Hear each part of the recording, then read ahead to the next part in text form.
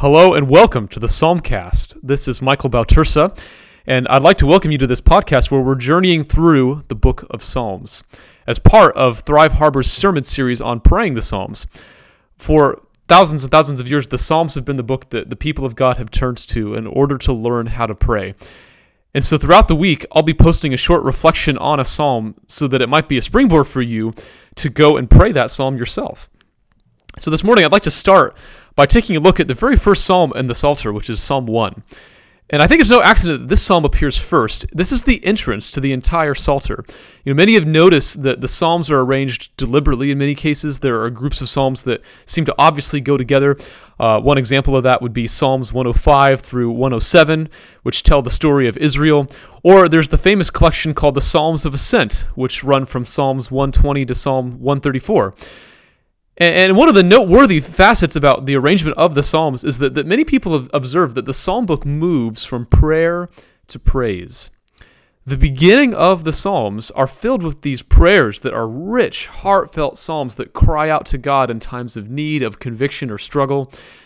But it's really significant that when you come to the very end of the Psalter, so for example, Psalms 145 through 150, they've become these exultant hymns of praise.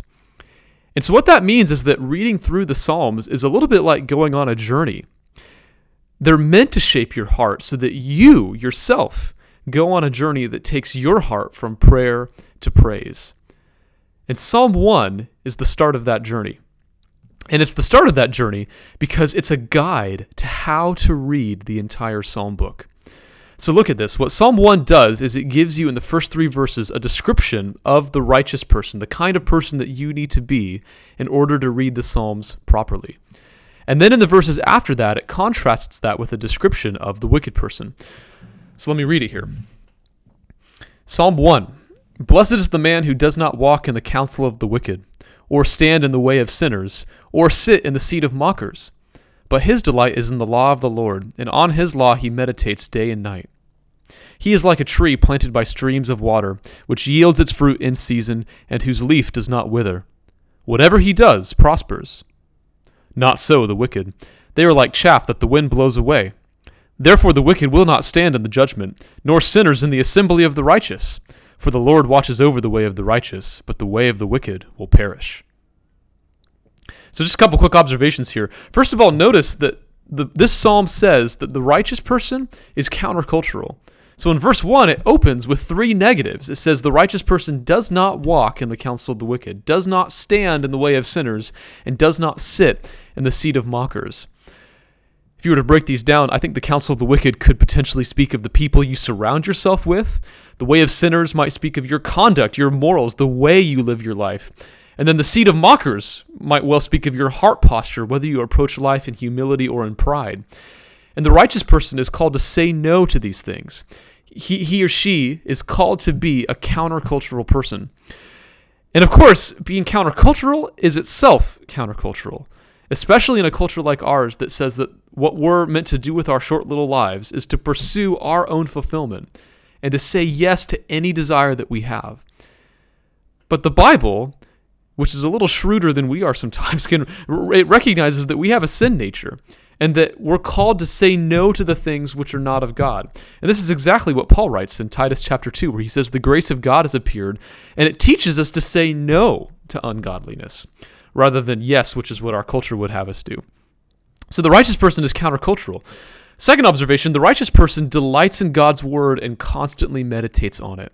And that's the theme of verse 2. His delight is in the law of the Lord, and on his law he meditates day and night. And I'm going to come back to this in a minute, but it's worth noting that one of the hallmarks of a Christian is that someone who follows Jesus is rooted in Scripture. Third observation, the righteous person bears fruit. This is in verse 3 where it says, the righteous person is like a stream planted by streams of water, which yields its fruit in season, and whose leaf does not wither. Whatever he does prospers. Now, it's interesting that there's a mention of seasons here. When you think about seasons, some seasons are more or less fruitful than others. That's certainly how it works in nature.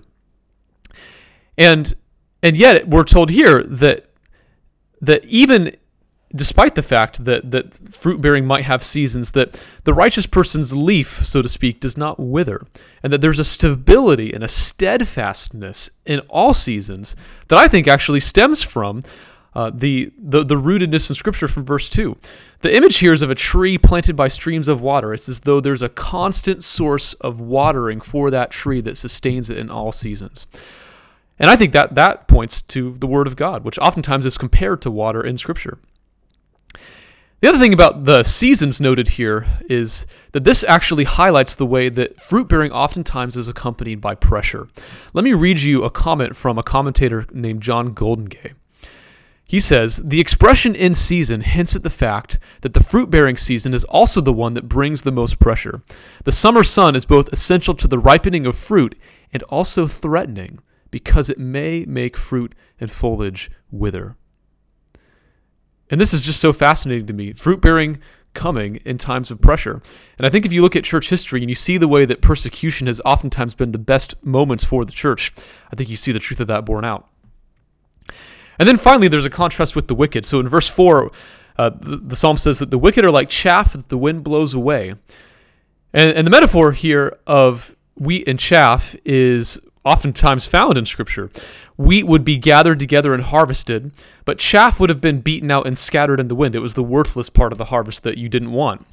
What's interesting here is that the righteous, which are compared oftentimes in Scripture to wheat, they're said to have an assembly. They gather together, whereas the wicked are scattered, they're blown away, which is a hint, I think, that the foundation of lasting human community is ultimately found in Christ. And these days, when you look around at the disunity of a world in moral chaos like ours, I think you can see the point a little more easily. So there's Psalm 1, and I think, to me, one of the things that grabs me most in this psalm is just this point earlier on about the Word of God being rooted in Scripture. You know, many people have said that cultural Christianity is dying away, that in a real way there actually is a kind of sifting going on right now, and that as there's no more cultural incentive to be a believer, nominal Christianity is being weeded out. What this psalm says is that one of the marks that distinguishes the righteous person from the wicked person is whether or not they're rooted in God's Word. I have a copy here in front of me of the Journals of Jim Elliot. You might have heard of him before. He was a guy who was martyred in his late 20s with a number of other young men as a missionary. And his life and faith made a greater impact on other people in his generation than almost any other young man from that era that I'm aware of. And one of the secrets of Jim Elliot's dynamic faith, and I believe one of the reasons why God used him, was that he was a man who was rooted in Scripture.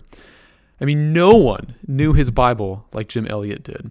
And if you read through his journals, they're filled with profound daily reflections on Scripture. He read it, he loved it, and he wrestled with it. And we're called to do the same thing.